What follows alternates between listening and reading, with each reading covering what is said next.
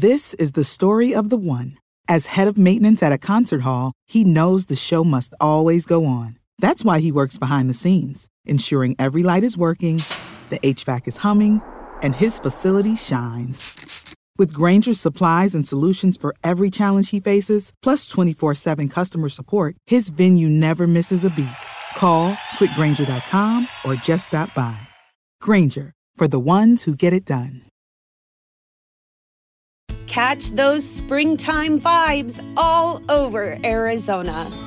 Break out of the winter blues by hitting the water at one of our lake and river parks. Take a hike among the wildflowers. Just make sure to stay on the trails and leave the flowers for the bees. Discover Arizona's best kept secret and visit azstateparks.com/amazing to start your springtime adventure. This is a podcast from Minute Media. Let's ride. Time for the words that are recited before each and every game here at Dodger Stadium. Take it away, Finn. It's time for Dodger baseball.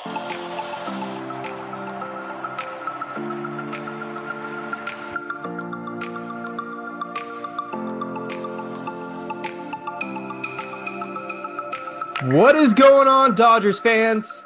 Thank you for listening to another episode of the Incline Dodgers podcast. This might and probably will be the last off-season episode because the regular season officially starts 1 week from today, April 8th, in Colorado once again at the Rockies. But we have a lot of stuff to cover, including some breaking news that went down today on what happens to be April Fools, which I initially thought was a joke by Mark Feinson. But he is a verified reporter, and he was backed up by all his fellow comrades. And of course, if you don't know by now, it's the Dodgers trade of AJ Pollock to the Chicago White Sox in exchange straight up for the almost 34-year-old established closer in Craig Kimbrel. I have some thoughts on this, but let's get some opinions first from David Rosenthal. So I'll let you go. It was a confusing trade. At first, I legitimately thought it was a joke. It took me a good 30 minutes to get past the shock of it. But when I've thought about it throughout the day, it does make sense with a couple, caveats. Basically, they're betting on Gavin Lux and Edwin Rios to produce. Not to mention, they're expecting Cody Bellinger to not do what he did last year. If they get those things, this is a slam dunk of a deal. There was a Kenley Jansen-sized hole in that bullpen. Yes, the bullpen was, we've talked about on this podcast, the strongest part of this team prior to the Freddie Freeman acquisition. They have guys who could fill in that ninth inning, but not a lot of guys who have actually done it. They don't want Blake Trinan to be that ninth inning guy. They want him to be the fireman, seventh, eighth, heart of the order guy. And what this does is basically just it's signing Kenley Jansen, but a different version of Kenley Jansen. We'll get into the specifics in a little bit, the advanced stats and all that. But as the day has gone on, I like it. I'm a huge Gavin Lux guy, so we just need him to produce. So are you saying that the Dodgers are scared to give someone new a chance to close? Yes and no. It's not so much as being scared as they want stability. They want someone who's done it. They don't want to put it all on Gratterall or Hudson, who has closed sparingly in his career, or Vesia. They want someone who's done it. Kimbrel has thrived in the closing role. He struggled with Chicago, the White Sox, when he got traded there last year in the eighth inning role. But prior to that, he was absolutely lights out for the Cubs. So it's a good move. Losing Pollock is going to hurt, especially versus lefties, but I like it. All right, Jake Reiner, what are your thoughts on this trade? I'm with David. I mean, it's a weird one. It really is, because I didn't even know that AJ Pollock was on the trade block or that they were even thinking of moving him. And I sort of was looking forward to seeing what this team was made of with AJ Pollock in the lineup, given the stacked nature of it. But yeah, like David said, I think they are going to be betting on Gavin Lux, which I have a take on that a little later when we dive into some of our categories. But it also is a chance for Chris Taylor to possibly start every single day in left field, potentially. And you have Gavin Lux play second. And then depending on what happens with the DH and Max Muncy, second base, whatever. It's weird to me, though, because with the way the bullpen is situated, you kind of have a bullpen by committee. You have a closer by committee as it looked to be when the Dodgers lost Kenley Jansen to the Braves. Now you bring in Kimbrel, and like David mentioned, he struggled as a setup man. So what you're saying is basically that Kimbrel is going to be the closer in title and in role. So that's going to be interesting because he is 34 years old. It's a little suspect as to what he may have left in the tank. I'm hoping for the best. Obviously, he pitched really well when he was with the Cubs, not so much with the White Sox. So I don't know. I mean, neither here nor there on this trade. I was hoping that the Dodgers would be able to bolster their starting rotation through a trade, not necessarily the bullpen. But, you know, I have an open mind about this. And obviously we're all rooting for Craig Kimbrel to do well. All right, here are my thoughts on all this. I would have been okay if the Dodgers traded AJ Pollock, but Jake just hit the nail on the head. For a starting pitcher, the Dodgers don't need another reliever. I'll get into all the guys they have in a minute. And I thought, to be honest, that the Dodgers were moving away from a set closer role. I thought that was a thing of the past, the Tony La Russa old man mentality. I thought analytics tell you favor the matchups, go with the arm angles, go with the platoon splits. But this is what the Dodgers are doing. They are acquiring someone that was lights out as a Cub. He had an 0.49 ERA in that uniform. But the moment that he was traded to the White Sox, a team in contention, he had a 5.09 ERA the second half of the season. That's pretty bad. Since the start of 2019, when the Cubs and then the White Sox started paying him $16 million a year, whatever it is, he's a 3.67 ERA. Over the course of his career, I think you could make a strong case. He's probably the best closer of his generation, even better than Kenley Jansen. 2.18 career ERA, 272 saves, I think it is. But now we're in year 13. This isn't like year 3, year 4. Aging relievers are really hard to be someone you can count on. We saw it with Kenley Jansen for years. He started struggling in the back half of his career, and then he found something magical in 2021. I don't know if Craig Kimbrel can find that in 2022. The advanced stats with his fastball velocity, the whiff rate, the knuckle curve all say this guy has filthy stuff. But he also struggles with the command, kind of like Jansen, and can walk a lot of guys. And he doesn't exactly have the best postseason resume. I don't know how many appearances he's had, but I looked at it, 4.13 ERA, which is a huge jump over a 2.18 regular season ERA, 1.333 whip as well in the postseason. We saw it with Boston. They didn't even want to go to him to close against the Dodgers. I think he closed maybe one game, and then when they were trying to seal the deal, they went with Chris Sale.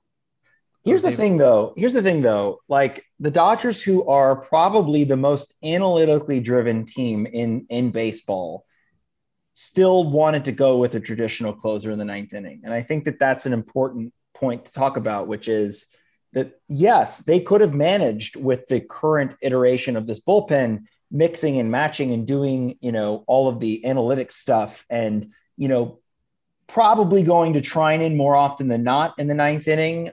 He wouldn't have been called the, closer per se, but he was probably the guy that they were going to be going to most often.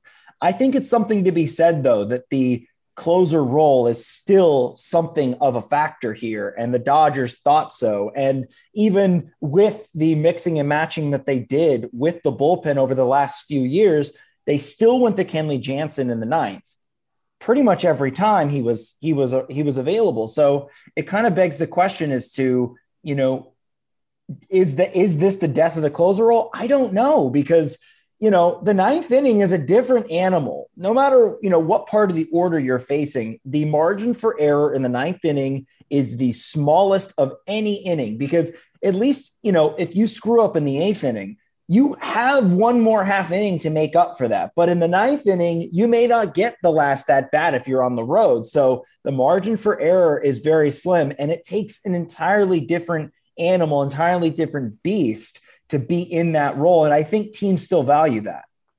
Yeah, just real quick on the advanced stats side. Last year, Kimbrel, 98th percentile in expected ERA, 99th in expected batting average, 99th in K percentage, 100th in whiff percentage, 90th in fastball percentage, 98th in expected slugging. Here's the downside, though.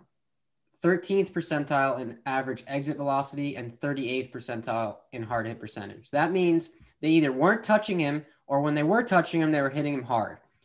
And to dive into that just a bit more before we get too nerdy here, his fastball spin was 64th percentile and curve spin 65th percentile. What the Dodgers have been able to do the last few years is get these pitchers to get their spin rates up.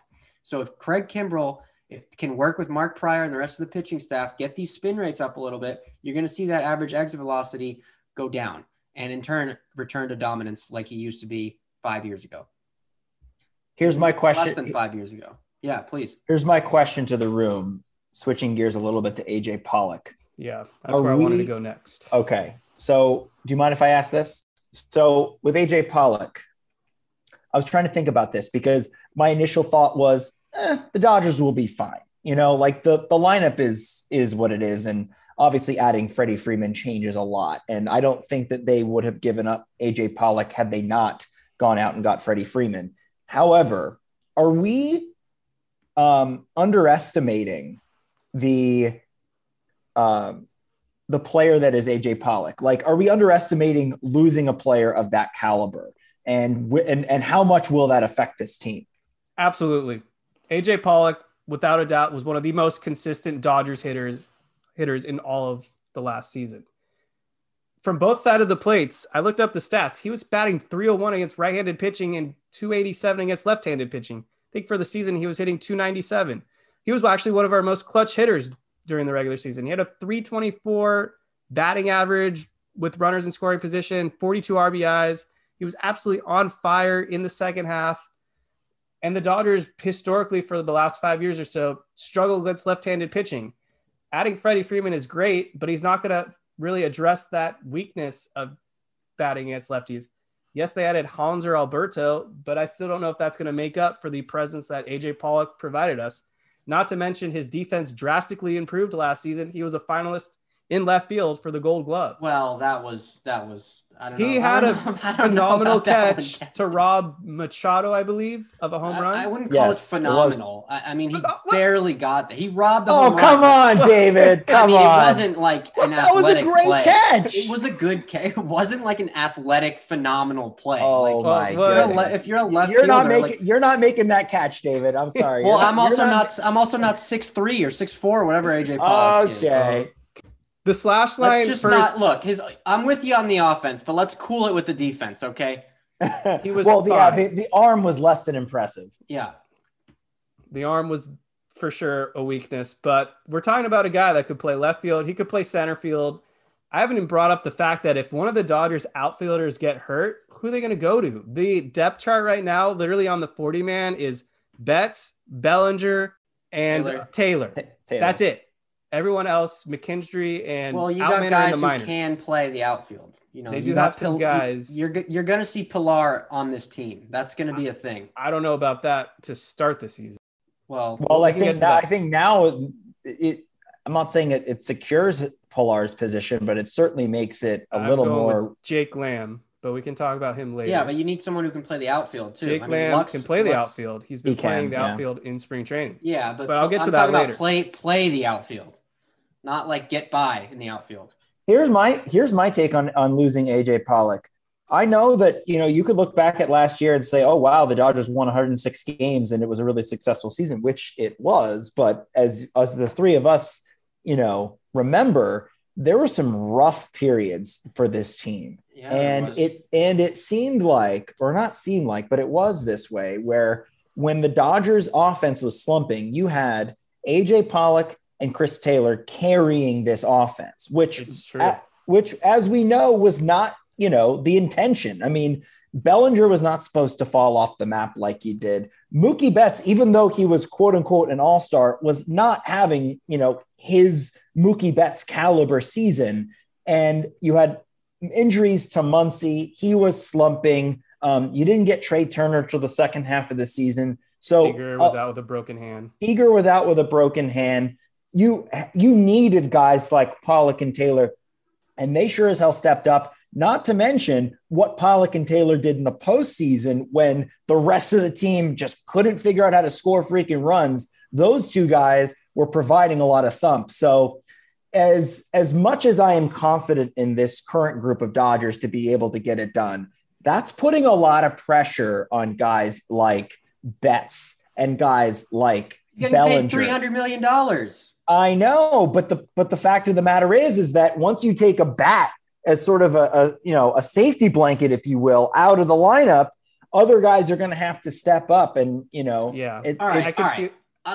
There's two things I need to point out here. One, how quickly we forget how unplayable AJ Pollock was in the 2020 postseason. It was an automatic strikeout. It was unplayable. Half of these Dodgers fans who are lamenting and eulogizing AJ Pollock wanted him gone. They wanted him sent out of town, never to return. Secondly, he doesn't stay healthy. He's in 3 seasons with the Dodgers. The only season he stayed healthy in was the 60-game season. Last year, he only played 117 games, and his first year in 2019, he only played 86. He is a walking hamstring pull. Yes, he's a phenomenal offensive output player, but he doesn't stay healthy, and that's only going to get worse in a cold weather climate like Chicago. So, yes, it's a loss, but look, it's not a make or break for this Dodgers team. Look at the lineup. Let's look at the lineup. I know. Take a deep breath. We're going to survive this trade. We're not. We wouldn't make this trade without that. This is not a discussion about panic mode because no Dodger fan should be there. I'm not there. I know Kevin's not there. You're obviously not there because of what the team is. But what my point is that are we underestimating what we're losing? And I think we are a little bit. I'm not. I'm aware that it's a loss on offense. The bottom half of the order is going to absolutely suffer because what Pollock did was he was one of your second half guys and he set the table. This is going to add more pressure, maybe not on Mookie Betts, but I will say it probably adds more pressure on Cody Bellinger. It'll probably add a lot more pressure on Gavin Lux. It could probably even hurt Chris Taylor in an extent because the way I'm forecasting the lineup, that's the bottom half of your lineup. Yes, it's great that it's going to open the door for Gavin Lux to get everyday at bats. And I for sure hope he flourishes in that role. But if he doesn't, it's going to really set this team back. Well, there's the trade deadline for a reason. Guys like Lux and Bellinger can't, hide in the shadows behind a team that is able to produce and carry and win games without them. They're going to need to provide that. And losing Pollock makes it a little bit more difficult. Not a lot, but a little bit more difficult. And you'll see sometimes players will rise to the occasion, and that's what the Dodgers are betting on with Cody Bellinger and Gavin Lux. And we haven't even talked about Edwin Rios, who's going to get some at-bats because of this. Jorge Castillo said his strong spring helped them do this trade, made them feel more confident about doing this trade. Definitely. I mean, sure, but I feel like that's why they got rid of Matt Beatty, but whatever. Well, Matt Beatty was a goner either way. So my final thoughts on AJ Pollock is just to recap. I don't know why the Dodgers felt like they needed another reliever. You guys brought a great point. I guess they feel like they need a closer, but ultimately I still feel like the Dodgers' inconsistencies on offense was something that you don't want to hamper by any means. And when you look back at AJ Pollock's 2021, because that's the most fair sample size to go off of, he basically pulled a 2018 first half Matt Kemp. When everyone else was slumping, there was AJ Pollock to drive in guys. He had his 8 RBI day in Milwaukee. He had another grand slam, I believe, later that season. He was just driving in guys, hitting both sides of the plate.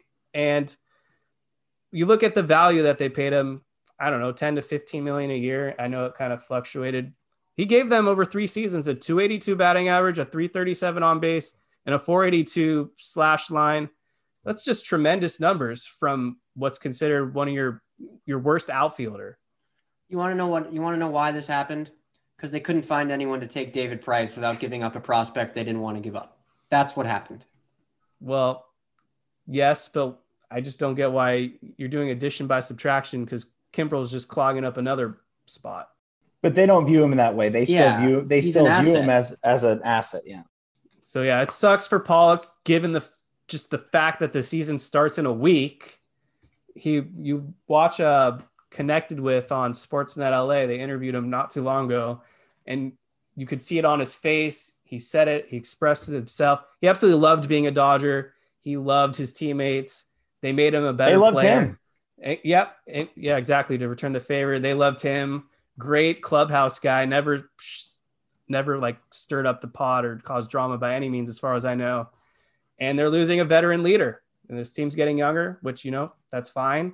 I always am for adding younger talent. But Pollock was a pure veteran and someone you could honestly count on. And he grew on me a lot. I did not like the signing initially when they got him back in 2019. I felt like he was an injury-prone player, which to an extent is true.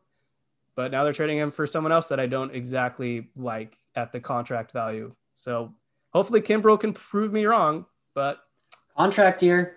It is a contract year. I don't know how much left he has in the tank. He's got plenty left in the tank. You'll see. But I guess you could say as a Dodgers fans now, you get to witness the two best closers of this era probably in Kenley Jansen and now Kimbrel in Dodger Blue. All right, so let's move on. I guess we should stick on the subject. Give me what you guys think the opening day lineup's going to look like now that Pollock's out. I mean, I think it's pretty self-explanatory at this point. I think going around the diamond, you got Smith, Freeman, Lux, Give me Turner. the batting order. Okay, well, fine. I think this is where we're going to disagree. All right, well, go ahead then. Let me map it out. All right, well, I think it's set at the top. Like I said last week, Mookie Betts is your leadoff hitter, right field. Freddie Freeman is your second hitter, first base. Trey Turner, obviously your shortstop, hitting third. Max Muncy, your cleanup hitter, DH. Fifth, I think they'll go with Justin Turner. Sixth, catcher Will Smith. Seventh, left-handed bat Bellinger in center, despite him struggling. Eighth, Chris Taylor at left. And then ninth, Gavin Lux, second base. All right, here's the opening day lineup. Mookie Betts, Freddie Freeman, Trey Turner, Muncy, Will Smith, fifth, Justin Turner, sixth, Cody Bellinger, seventh, Chris Taylor, eighth, and Gavin Lux, ninth. That will be the lineup. I'll bet you $20 right now. I have the same order, except I have Smith fifth, Bellinger sixth, then Turner because of the righty lefty, Lux, then Taylor. If Roberts wanted to do that, he could. Yeah. I agree. It'll be one of those two. And did you have Freeman second or third? Yeah, I don't agree with it, but second. Yeah, You better agree with it because that's how it's going. I just don't like Trey Turner hitting third. You're just trapping his speed. If Freeman gets on base and then he gets on base, his speed is neutralized. Yeah, that's actually a good point. Thank you. Stolen bases are not part of the analytics. Well, they're part of my fantasy team, so I think that when you have a talent like Trey Turner, you got to use his abilities to the best of his. To his strengths. You got to play to his strengths. I mean, hitting Betts and Turner 1-2 is a no-brainer. Not a no-brainer because then you're setting yourself up for a huge platoon disadvantage because the manager has the ability to just go with their best right-handed reliever. And then the lefties come up, so they'll go with their best left-handed reliever. Yeah, but as we found out in the World Series, Mookie Betts crushes righties. So I don't really subscribe to that. Okay, and plus, when you talk about Mookie Betts, Freddie Freeman, and Trey Turner, arguably three of the best hitters in Major League Baseball, they can hit anybody. So I think putting Trey Turner second, having Mookie Betts and Trey Turner at the top of the lineup, that is a recipe for success because now you've got the slower guys coming up like Freeman, Muncy, Smith, Bellinger's quick, but Turner, those guys will, you hit a double, you're up 2-0. Yeah, but you just said it. Mookie crushes right-handed pitching. You know who else crushes right-handed pitching? Freddie Freeman. He crushes anything. You're just taking his speed lefties. off the chessboard. You don't need speed. The Dodgers are not a team built on stolen bases. They work the count. It's not just stolen bases. He's on first base. Someone hits a single in the gap. He can score on that. Well, that's why you have Mookie. So if you want Trey Turner in front of Freeman, then you make Trey Turner your leadoff hitter. No, because as we've all found out, Mookie Betts thrives best in the batting leadoff. And Freddie Freeman is at his best hitting second. He can hit. That's how they won the World Series. Well, they didn't have Trey Turner and Mookie Betts ahead of him as an option. Yeah, they had Eddie Rosario, who literally killed everyone that was in his path. All right, we'll see what happens. Any way you look at it, it's gonna be good. Max Muncy will hit second before they ever consider Trey Turner as this 2-hole against right-handed pitching. Left-handed could be a different story, but they're going to mostly see righties, so that's how I'm leaving it. All right, what's next? Prediction time? Yeah, we're going to go with all kinds of predictions. We'll start with starting pitching. First of all, I want you guys to give me your rotation, and in order from most to least, we'll go up to 5. Who's making the most starts this season? All right. So obviously we've got Walker Buehler, number 1. And oh, by the way, this is without Trevor Bauer for the time being. Yeah. So Walker Buehler, Julio Urias, Clayton Kershaw, and then either Tony Gonsolin or Tyler Anderson, I feel, is the 5.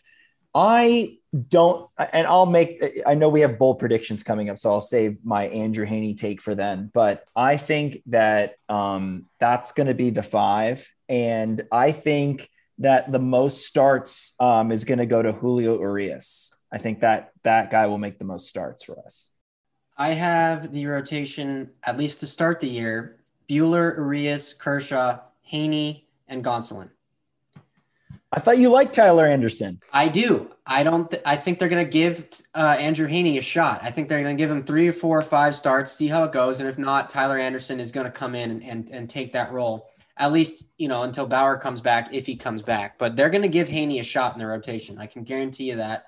Anderson's going to get some starts. But to start the year, I think they've already said it's going to be Haney. So yeah, we'll see that. And for most starts, I have it as at a tie. I think Buehler and Urias are going to stay healthy the whole year and pitch every turn unless they give him a turn off here and there. Buehler, Urias, Kershaw, Andrew Heaney, Gonsolin. I think Andrew Heaney is going to surprise a lot of people. From what I was reading, they were basically telling him to experiment with his pitches this spring, and so far has not been working. He's been leaving a lot of pitches over the plate, but they're kind of doing what they did with Julio, and they want Heaney to throw some type of variation of a curveball and a slider, just like they did with Julio. And I think as the season progresses and they give him his opportunity, that pitch will start to flourish with time. And I think the strikeout stuff with Heaney is still there. And so I'm still fairly optimistic he will be a viable part of this rotation. Next up, the bullpen. I feel like we universally agree on most of the guys that are going to be a part of this, but give me a couple fringe guys that you think will be in that bullpen. I guess to help you guys out, I have Tyler Anderson as a lock, Alex Vesia, Kimbrel, Hudson, Phillips, Trinan, and Gratterall. So I think that would leave 1 or 2 spots depending on if you think the Dodgers go with a 13-man bullpen or a 14-man bullpen on what should be a 28-man roster or 15-man bullpen. Did you mention Kimbrel? So you have Phillips as a lock? Yeah. Okay. I mean, I like it. I just don't know if he's there yet. I think with the injuries to Phil Bickford, Canely, and Ferguson, they will make a spot for Phillips. Is Canely or Conley, he's definitely not making the roster opening yet? Yeah. Nope. Okay. Yeah, I mean, I agree with pretty much everything you said. Like I said last week, I'm not sure exactly the lefties who are going to make it. I don't know what the hell they're going to do with David Price. If he's going to just take up a spot and kind of do what he did last year, which was just clean up the trash, or, they'll give it to Brule, Clevenger, Victor Gonzalez, I think is going to make it. And then who knows what happens with Mitch White and Andre Jackson, because I think they are going to piggyback these last 2 spots in the rotation with Haney and Gonsolin. I think they're going to throw Jackson and White and Anderson piggybacking those guys. So who knows? Yeah, I agree with you guys. And the thing about David Price is just so unfortunate that he just absolutely has not done anything. And the fact that he's not even ready for what has he been doing? What is this? You give him a little bit of a grace period. Okay, he didn't want to pitch in 2020 because of COVID and it was all, uncertain and whatnot. You give him a little leeway there, but man, how are you just not ready to be a starting pitcher for us? How is that possible? Barbecue chicken. How much money are they paying him? 15 or 16 million a year. Right. The Red Sox are paying the other half. So figure it out, dude. I don't know. I don't think he's going to figure it out, bro. It's so frustrating because if you have a ramped up, ready David Price, I'm taking it any day over Andrew Haney. I can't stand that guy. Well, let's give him a shot. Tell us how you really feel. I've seen enough. I don't care if he's messing with his pitches. The guy's never been good, so I really don't have anything to go off of. So to conclude what I was hiding, I think the Dodgers opened the season with a 15-man pitching staff, 13 hitters. David Price, I do think will make it because they have nowhere to put him. Victor Gonzalez, who has looked really sharp this spring, I think they add him back on. And Justin Brule will be your last spot on. That's a lot of lefties to clean up the mess. They can also give you multiple innings. Some guys to expect later that will hopefully make an impact with the Dodgers include Caleb Ferguson, who actually has been pitching this spring, but I guess they want to rest him a little bit.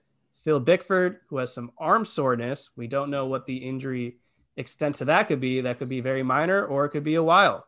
Tommy Kahnle, who I think will come back sooner, maybe late April, May, and then he should be a big part of this bullpen.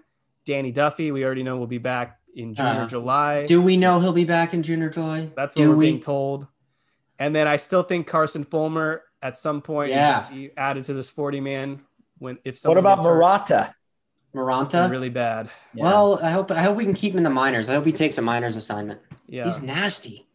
I think. Well, it's interesting. The Kimbrel trade does make it interesting because are you going to take more pitchers? Or are you going to add to the bench?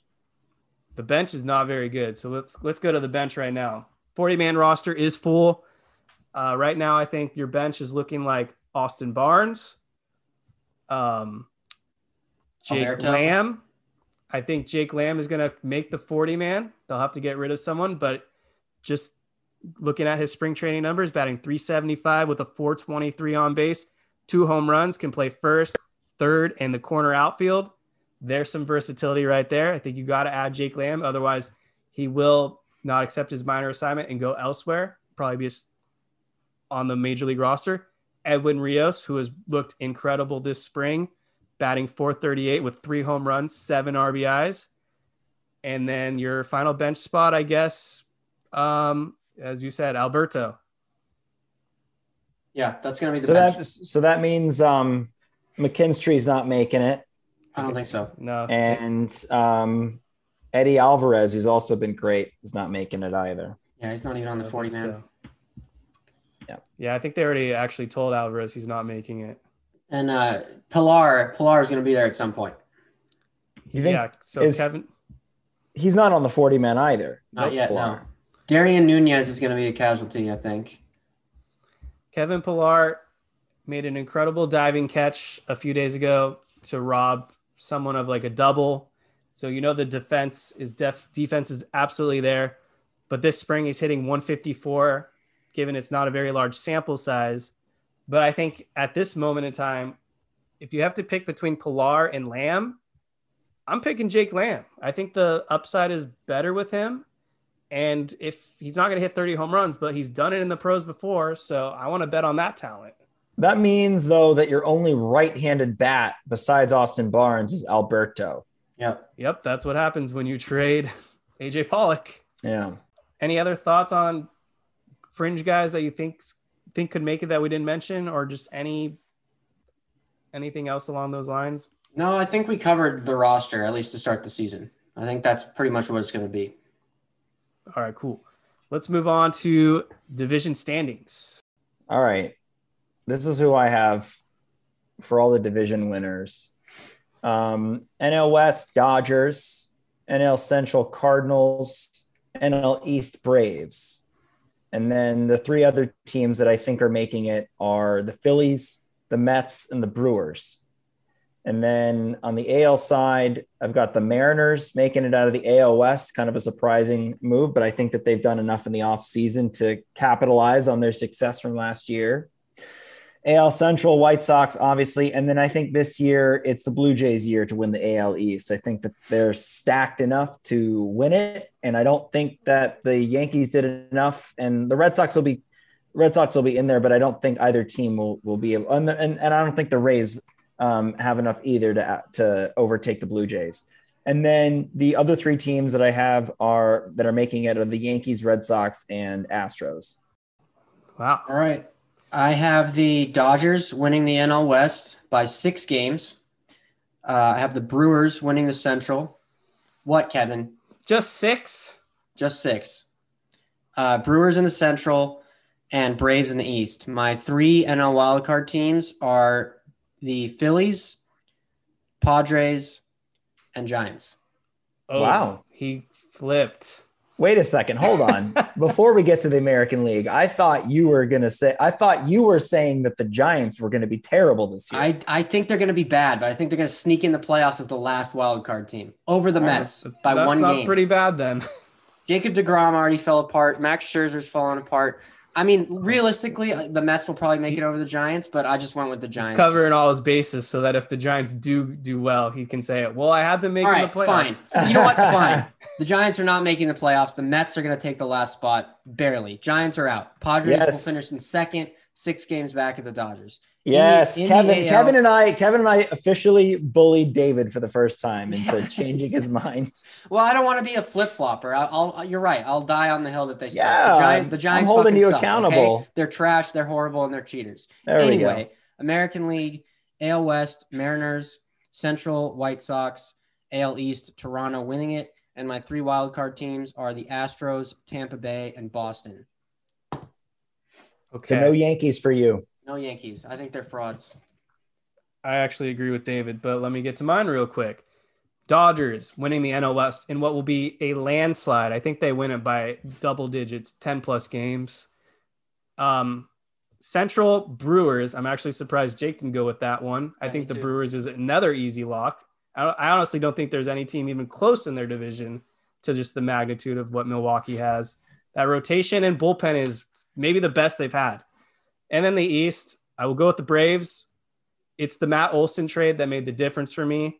I'm a big fan of Olson. I love what they did with their bullpen and adding Jansen and McHugh. So I think they're just have a lot of depth. Then the other 3 teams, Giants. I think they are still going to be good. Their rotation is very strong. I can elaborate on that in a few minutes. The Mets and the Cardinals. The American League, Seattle Mariners. I guess we're all picking the Mariners this year. The Central, the White Sox. I'm also picking the White Sox to win the AL pennant, and the Blue Jays to win the AL East. The wild card teams, I got the Astros, the Rays, and the Red Sox. So neither of you guys like the Phillies. I have them in. Yeah. Oh, you did? Okay, sorry, I missed that. So wait, so you think it's going to be Dodgers White Sox in the World Series, Kevin? I'm assuming. Hopefully. Okay. I'm a little reluctant to pick the Dodgers at this moment in time. They're going to have to stay healthy, but I think the Brewers are a serious threat. I really do. All right. Any other thoughts or predictions on the overall standings or playoff format before I micromanage this in a quick second? I mean, I think people are underestimating the NL East still. I mean, yes, the Dodgers are the favorite in the National League, but I think the Braves, the Phillies, and I guess the Mets, if they can stay healthy, are all serious contenders. So we'll see. I mean, Phillies got a lot of offense. Braves got better, you could argue. And then the Mets obviously spent a shit ton of money, so we'll see.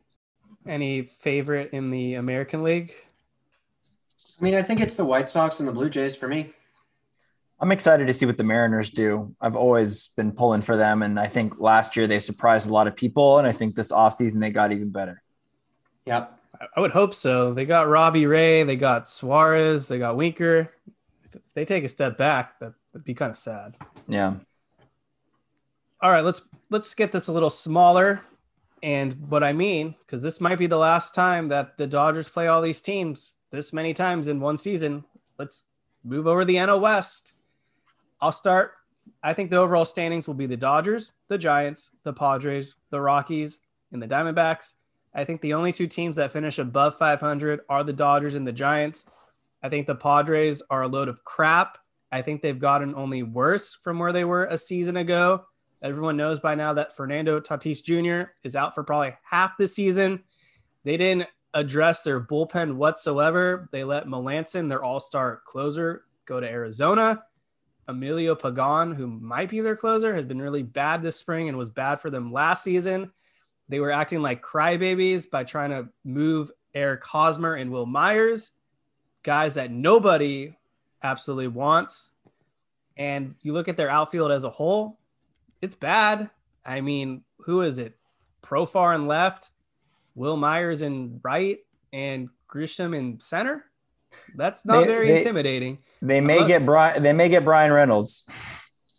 I got an interesting scenario for you. Just a quick tangent. David Price and a mid-level to low-level prospect for Will Myers. Who says no? David Price. I don't know why the Padres would do that. For a prospect and to get rid of Will Myers? But then we're making the Padres better. Well, not necessarily. You just said you don't know why the Padres would do that. I misspoke. I meant I don't get why the Dodgers would do that. Well, we're getting an outfielder. We don't need one. We just spent 25 minutes talking about how we need outfield depth. We don't need Will Myers. Well, I just don't see how he helps us. Does he help us more than David Price?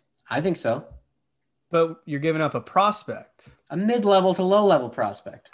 Me, I'm petty, and I don't want to help the Padres out. We already gave the Padres a Dodger. We gave them Matt Beatty, who might be their new first baseman. All right. I mean, I would do it. It triggered in my head, like, these are two guys. What does Will Myers' contract situation look like? $20 million this year and then a team option. So him and Price are very similar. $5 million more than David Price. Well, yeah, just what we need. More money. I don't hate your scenario. I just hate the idea of doing it within the division. Yeah, I mean, it would never happen, but it's interesting. I'm with you. And I'm also with you, Kevin, on the way you stack the division. That's how I would do it too. So anyways, back to the okay, sorry. Sorry, I don't know if I already said this, but I'm going Dodgers first, Padres 6 games back, Giants 9 games back, and then the two seller teams, Rockies in 4th and Diamondbacks. Yeah, Padres are not going to be good. Their rotation is very suspect.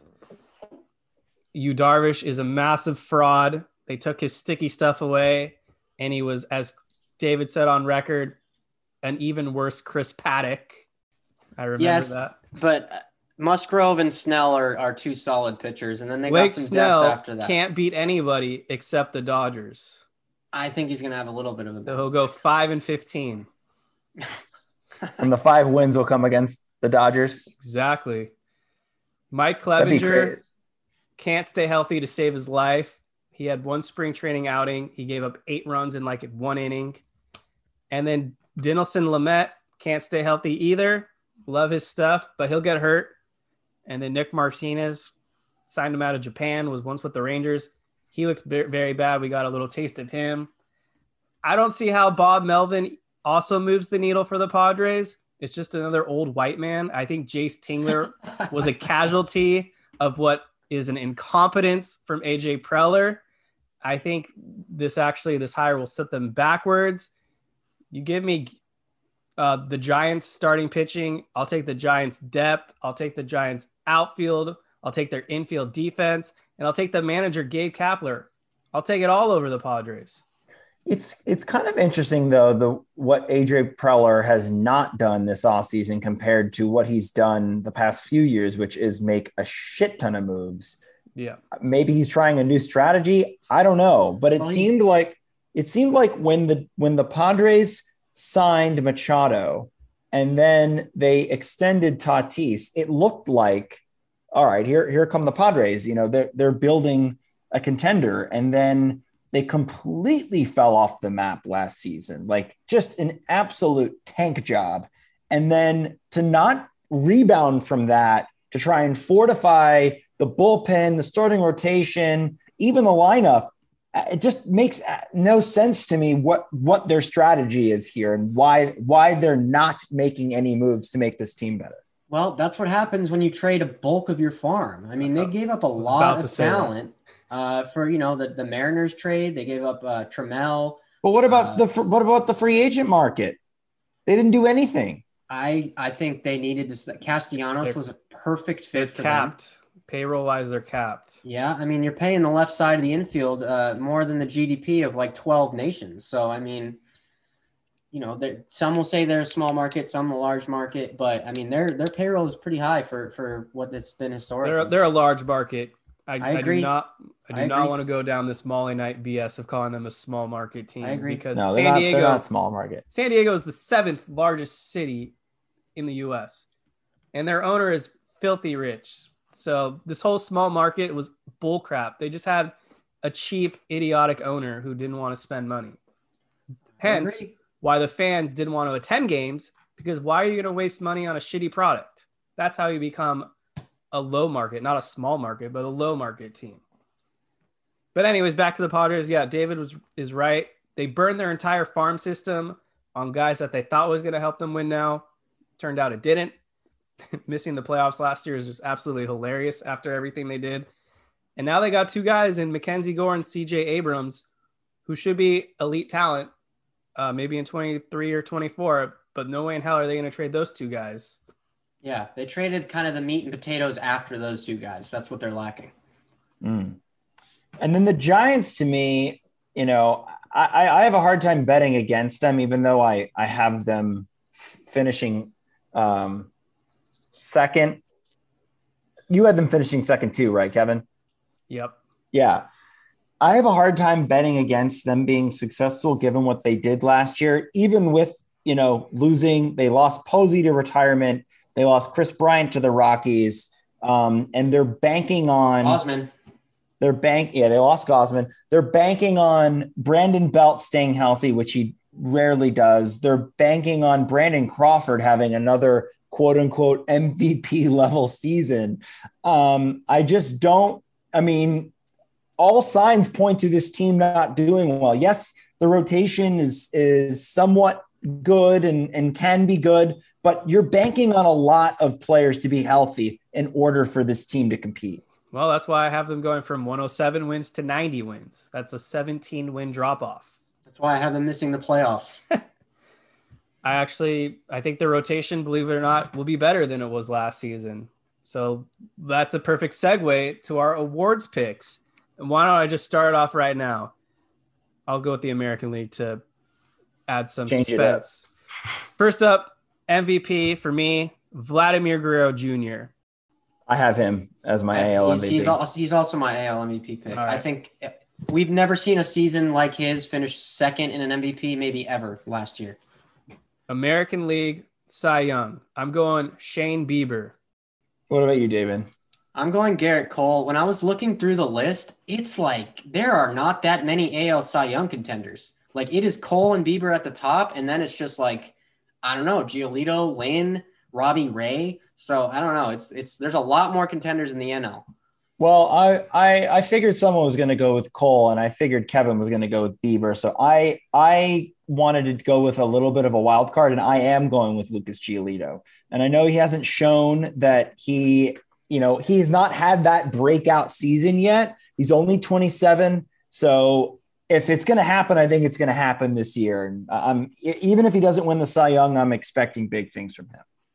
That was my pick last season, and he's on my fantasy team this season. So I hope you're right, Jake, although I have Bieber, so that's also... Him and Gleyber Torres, Kevin. Don't forget about Gleyber Torres. I have Torres on my fantasy team, so... I noticed. Last year he played like Gleyber Torres. NL MVP. I said it last week, sticking with Juan Soto, who I think will actually propel the Nationals to being better than people might initially expect. Yes, Juan Soto and Nelson Cruz. He is my pick as well. This is a no-brainer. I figured that you might go with Juan Soto, so I'm going to go with a slightly different pick, someone that David loves to death, which is Bryce Harper. Back-to-back, huh? I'm going with Bryce Harper, and because that Phillies lineup is so much better now with Castellanos and Schwarber. You had Rhys Hoskins back in there, Real Muto. That is a stacked lineup, and I think Harper's going to thrive. It's a good pick. All right, David, start with the NL Cy Young. All right, the NL Cy Young, I think it's his time. I really do. I think he's going to get it this year. I'm going with Walker Buehler. All right, I also have Walker Buehler. I think Walker Buehler is ahead of Lucas Giolito in a lot of different categories and just overall a better pitcher than him. But we've not seen Walker Buehler go out there and absolutely shut down the league. And I think we're going to see that this year. I know who Kevin's pick is, and I like this pick already. It's a good pick. I'm saving the worst for last. I'm hoping to have a 2-year streak. I picked Corbin Burns a year ago. I'm picking the division rival, Logan Webb of the San Francisco Giants. Part of the reason why I think the Giants will once again be competitive. I like what Webb has been doing in spring training. I didn't expect him to be the type of ace he was last season. He has maybe the filthiest slider in the league. And for whatever reason, the Dodgers can't seem to hit him. So I hope he sucks, but my eyes tell me to go with Logan Webb. I hope you're wrong. Hope I'm wrong too. But that rotation is no joke. David sent us earlier. Apparently, Alex Cobb is throwing 97 miles per hour now. Carlos Rodon it's a little bit of a joke. Are we just not going to investigate them? Like, not even any kind of investigation whatsoever? We're just going to let this happen? Carlos Rodon, if he can stay healthy, we know he's a great lefty, but I still have my doubts that he'll sustain it for a full season. And then Alex Wood is good, obviously, and Desclafani, except when he faces the Dodgers, but he can beat everyone else. He's like the opposite of Blake Snell. All right, now let's move to some Dodgers stuff. First off, who's hitting the most home runs for the Dodgers this season? I got Muncy. I'm going Freddie Freeman. I'm also going Freddie Freeman. Next up, who is going to be the most improved Dodgers player? They don't have to participate on the team last season, but who makes the biggest leap from 21 to 22? It could be a couple of guys, but I'm going to save my other prediction for another category. So I'm going to go with Edwin Rios as being the most improved. I know that, Wow. which is not a very, high bar for him. It's like 3 singles. You got it. I know, but I feel like Edwin Rios may have a breakout role off the bench in a much bigger way, obviously, than what happened last year. I'm going with the obvious pick, which is Cody Bellinger. I'm not sure how much more improved he's going to be, but I do think he's going to be improved. And then on the pitching side, I'm going with Victor Gonzalez. I think he's going to return to 2020 form. He already looks good. Yeah, and get back to where he was at during that World Series run. I'm going very volatile here and very risky. I'm picking Andrew Heaney. I think he finishes with an ERA under 4, and I think he'll make 25 starts. I very well could be wrong, but I'm being optimistic. Next up, kind of a similar category, but who breaks out this season? Could be a rookie, could be someone that was slumping. All right, this is and this kind of bleeds into the bold prediction category, but I'm going Gavin Lux. And I'm saying that Gavin Lux is breaking out this year. He's going to solidify a role on this team, whatever that is, whether it's in the outfield or in the infield. And the Dodgers are going to feel confident that if they can't get a deal done with Trey Turner, they're all right with Lux. My breakout star is going to be Brusdar Graterol. I think he's going to take the next step in his game. I think we're going to see him get a lot more whiffs, which is what he struggled with. And I think he's going to have the type of season that solidifies him as the undisputed closer of 2023. All right, we have some similar thinking, but my breakout player will be Edwin Rios.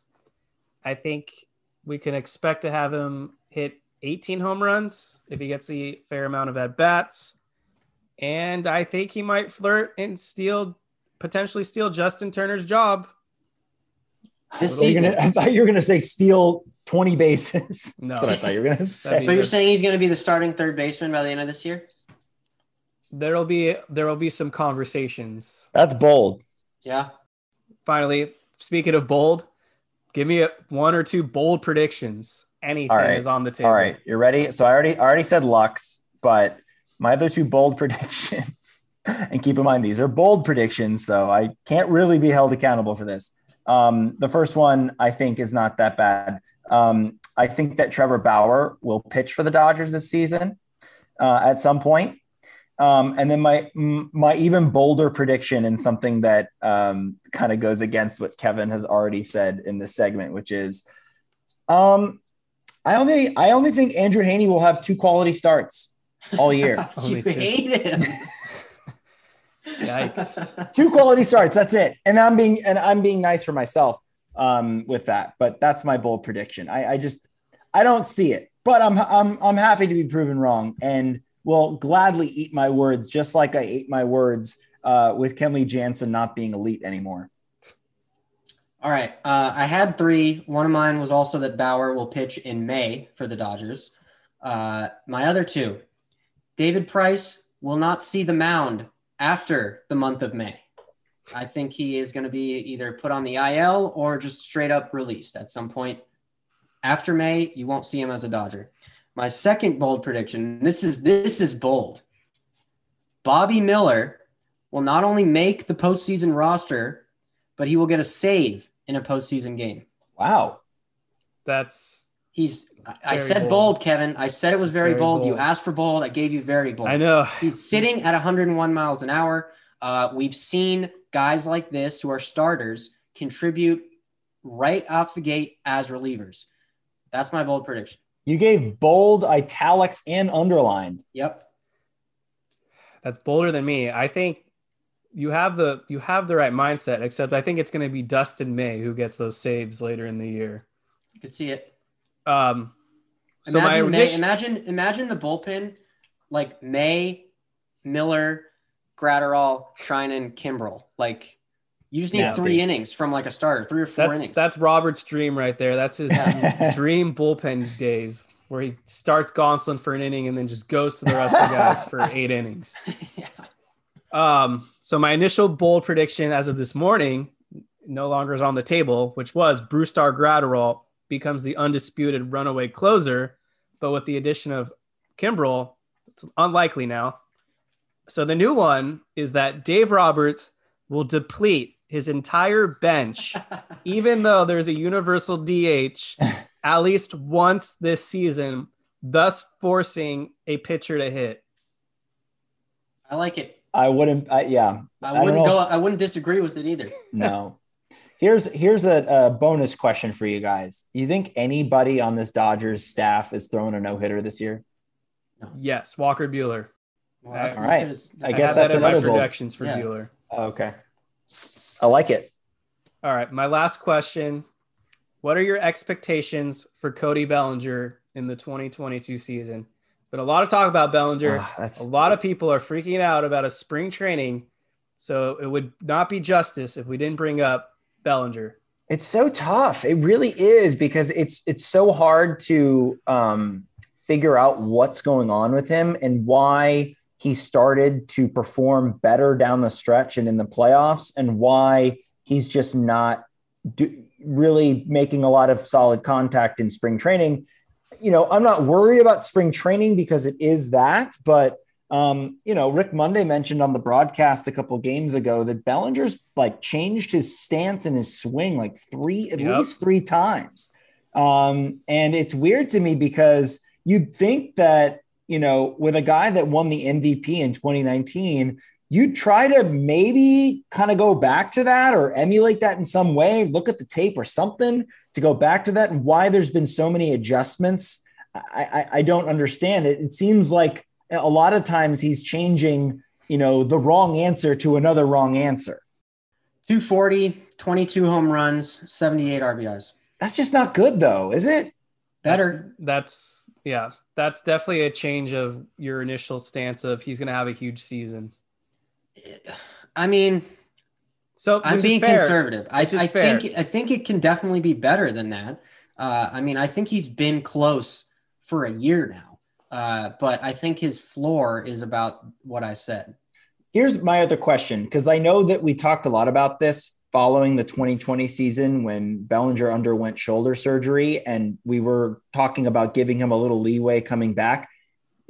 How much of his, weaknesses at the plate can be attributed to that? Or or are we far enough away from that to be like, all right, now it's time to see what you're really made of? I think we're past the shoulder injury. I would also say we're past that point. I think so too. He said he feels great. I think it's mental now. Yeah, 100%. And 17 strikeouts in 27 at-bats, 0 home runs, 148 batting average is his spring training. I will always give Bellinger the benefit of the doubt. I mean, I don't think that you can really have a fluke MVP season unless you're, ripped on steroids or whatever, which we know Bellinger isn't. So that's why I give him the benefit of the doubt. It's kind of weird though, because he's had a very similar trajectory like Christian Yelich has, where Christian Yelich has kind of fallen off the map. He's dealt with a lot of injuries too. So it is kind of funny how the, back-to-back MVPs in 18 and 19 have kind of just fizzled out a little bit. This is Bellinger's second to last year under team control in arbitration. And I think this is kind of like I said with Gavin Lux, a make or break season for Bellinger.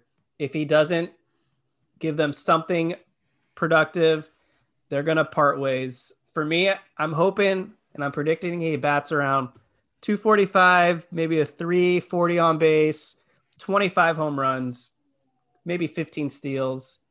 And if he could do that, I will gladly take it. Really? You take that? Keep in mind the defense is huge too. That never went away.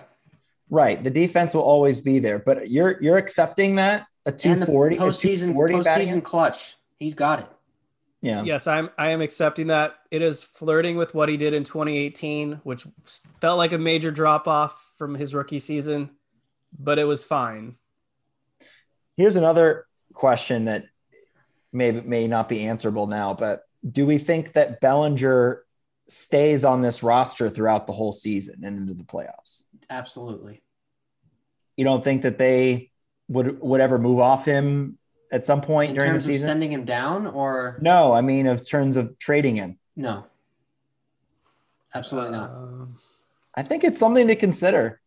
Because I don't think they would trade him. No. I think they would send him down if he's hitting 220 or 200 and maybe give him 3 weeks in the minors like they did to Jock Peterson before the 2017 postseason. He still has those options?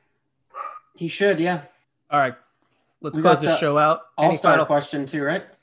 Yeah. If you want to give me your all-stars or any other questions or predictions, feel free. Yeah, I'll go real quick. Dodgers all-stars, I'm going with Will Smith, Max Muncy, Freddie Freeman, and Mookie Betts, and then Walker Buehler on the pitching staff. I'm going with that exact same list, but I'm also adding Trey Turner. I thought about it, but then I realized that's just too many all-stars from one team. I had to cut somebody. I hope Trey Turner is an all-star. There's not too many good shortstops in the National League. Trey Turner, Mookie Betts, Will Smith makes his first all-star team. And then your two pitchers are Walker Buehler and Urias. Urias. Anything else? Any other wacky anything? This is the last chance. The season is going to start. You have to throw it out there now. Otherwise, you can't add it later. I do think the Dodgers are going to make another big trade deadline acquisition. I don't know who it's going to be. I don't know if it's going to be a starter. I don't know if it's going to be an offensive player, but I do think they make a big splash at the deadline as well. All right. I think we're going to see a lot of. I think we may be in for, and I hate to say it, more bullpen games than we'd like to see this year, with the way the rotation is. That hinges on one guy. Mm-hmm. Well, this is how I'm going to close out the show. Then, a reminder: it's a 162 game season. This is not a sprint; it is a marathon. More likely than not, the Dodgers will get off to a slow start. They might be flirting around 500 in the month of April. They might be a few games back in May. But guess what? They still have over 100 games to make up that ground. A team as good as the Dodgers, with the amount of depth that they have, they're going to give guys shots. They're going to put people in positions that you might not be comfortable seeing with, because they have the luxury of experimenting and giving their guys fair opportunities. They're going to rest people. They're not going to play Mookie Betts every single day. So if Mookie gets a day off after the fourth game, don't lose your mind. There are plenty of other capable guys that can cover that spot. So expect a lot of bullpen games. Maybe more than ever, unfortunately. The Dodgers rotation is not very deep as it is in years past. So a lot hinges on if Trevor Bauer is a part of this rotation. If he's not, then bullpen games are going to be a thing all season. And I do think that they will trade for a starter before the deadline passes as well. So hop on the Tyler Anderson bandwagon. Train's leaving the station. I like Tyler Anderson much more than Andrew Haney. I think he's going to be good for us. All right, cool. Well, let's hope someone breaks out. Thank you guys so much for listening to another episode of the Incline Dodgers. Make sure to follow us and subscribe. Give us a 5-star rating. Let us know how we're doing. Next time you hear from us, it'll either be opening day, the day after opening day. Don't know yet. It's all up in the air. But with that being said, 2022, here we come. World Series bound. Go Dodgers. This is the story of the one. As head of maintenance at a concert hall, he knows the show must always go on. That's why he works behind the scenes, ensuring every light is working, the HVAC is humming, and his facility shines. With Grainger's supplies and solutions for every challenge he faces, plus 24/7 customer support, his venue never misses a beat. Call quickgrainger.com or just stop by. Grainger, for the ones who get it done. Catch those springtime vibes all over Arizona. Break out of the winter blues by hitting the water at one of our lake and river parks. Take a hike among the wildflowers. Just make sure to stay on the trails and leave the flowers for the bees. Discover Arizona's best kept secret and visit azstateparks.com/amazing to start your springtime adventure.